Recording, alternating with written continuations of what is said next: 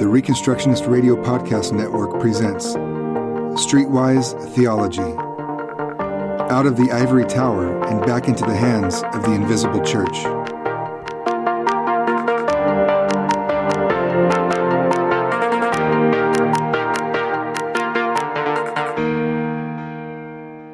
Thanks for listening to Streetwise Theology. My name is Luke Saint, and today we're going to be talking about the book of Obadiah, Complacent Christians, and a term that I can only refer to as judgment mode, for lack of a better term.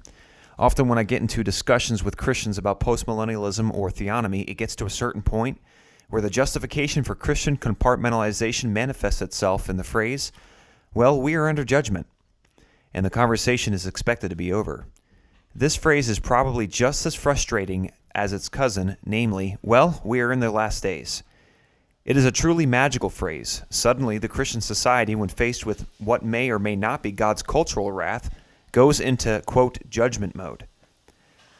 What this is, I surely don't know, and frankly, neither do they. I suspect it has something to do with the pessimistic outlook on eschatology. I think what they're saying is that we can't expect cultural change when God is subjecting that society to his wrath. Oh, they'll say, we still need to preach the gospel, but who knows what will happen? Nothing good, of course. I think that it means that all efforts should be focused on preaching the gospel and trying to convert people because that's what we are quote-unquote truly called to do. Anything else is considered a commodity, for example, protesting, politics, long-term local missions, and anything aimed at societal reform. These are all second to the Great Commission, which nobody does even in times of blessing anyway. So the church is in quote-unquote judgment mode, I think. The creation mandate is commonly believed to be an estranged, awkward uncle to the bright, youthful Great Commission. I would argue that they are twins or maybe even the same person, but the creation mandate can't be employed in a society under judgment. It is fruitless to pursue it, so they say. What they really mean is stop trying to reform culture, since the creation mandate does this in a tangible way. The application of this paralyzing pseudo-theology reveals itself in an acceptance of corporate wickedness. Since no one can stop God's judgment, societal reform is impossible. It's useless to fight for a changing culture since God wants it that way. We can only hope to save souls. The ship is sinking. The combination of this stunningly non-biblical approach and its pessimistic eschatology cousin yields a church that excuses all the wickedness that we see around us. No mass attempt is being made to assuage or confront America's sin to restore her fortunes, as it says in Lamentations. Friend, do you know what God's judgment means to our responsibilities? Nothing. There is no variable application of our responsibility in a time or nation that is under judgment. Whether we face times of plenty or times of want, our mission is still the same, implementing the dual calling of the creation mandate and the Great Commission. To put it succinctly, furthering the kingdom of God, seeing the boundaries of Christendom expand through deeds of love and mercy. The imminence of God's wrath is irrelevant to our work. If anything, it should increase its importance.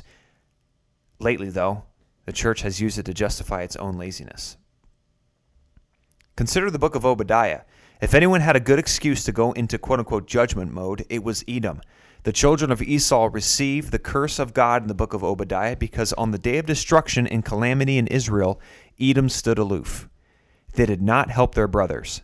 In fact, some of them arguably helped the Lord in his judgment of that wicked nation of Israel by rounding up some of the fugitives.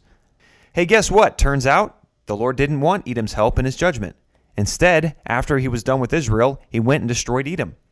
Edom thought, this is great. Those jerks in Israel are finally getting their long overdue judgment. God said, guess what? You're next. Really? Edom was just doing to Israel what they had coming. Everyone knew Israel was cruising for a bruising. But that did not excuse Edom's behavior, or lack thereof. Matthew Henry says, quote, now, when this was the woeful case of the Jews, the Edomites, their neighbors and brethren, should have pitied them and helped them, condoled with them and comforted them, and should have trembled to think that their own turn would come next. Unquote. Edom, instead of being indifferent or detrimental, should have been active in helping their brothers. They should have done something, even in the midst of so obvious a comeuppance. They weren't even God's chosen people, and he still expected them to love their neighbor during a time of judgment. Did John the Baptist stop to consider if the land was under judgment when he confronted Herod about his adulterous affair, or Josiah when he reformed Israel? What decision was made in Scripture that took into account God's judgment and how it affects our responsibility? The quote-unquote under judgment excuse does not hold any water. The Christian church has a moral responsibility to further God's kingdom in all areas of life and to not elevate the one commission over another mandate. Seeking societal reform during a time of judgment is just as noble and important as preaching the gospel. Our expectations should not hinder our responsibilities. Quite the opposite. Our responsibilities should influence our expectations. Thanks for listening, my friends. Be strong and courageous. We'll see you next time. Thanks for listening to Streetwise Theology, brought to you by the Mid-Atlantic Reformation Society and Reconstructionist Radio. Please visit reconstructionistradio.com and thinkandreform.org.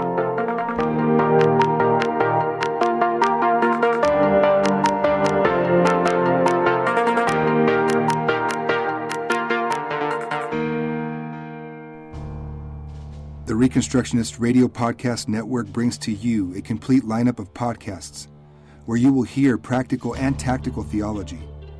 Our desire is not simply that you consume our shows, but that you also live out your faith in every area of life. We can talk all day long about these things, but if we fail to put them into practice, then we fail as ambassadors of Jesus Christ, our King. Subscribe now to your favorite Reconstructionist Radio Podcast Network shows, or you can subscribe to the Reconstructionist Radio Master Feed, where all of the content we produce, including the audiobooks and audio articles, will pop up as soon as they are available. And don't forget to visit reconstructionistradio.com to volunteer as a narrator or to partner with this ministry financially. May the Holy Spirit stir you into action for Christ and His kingdom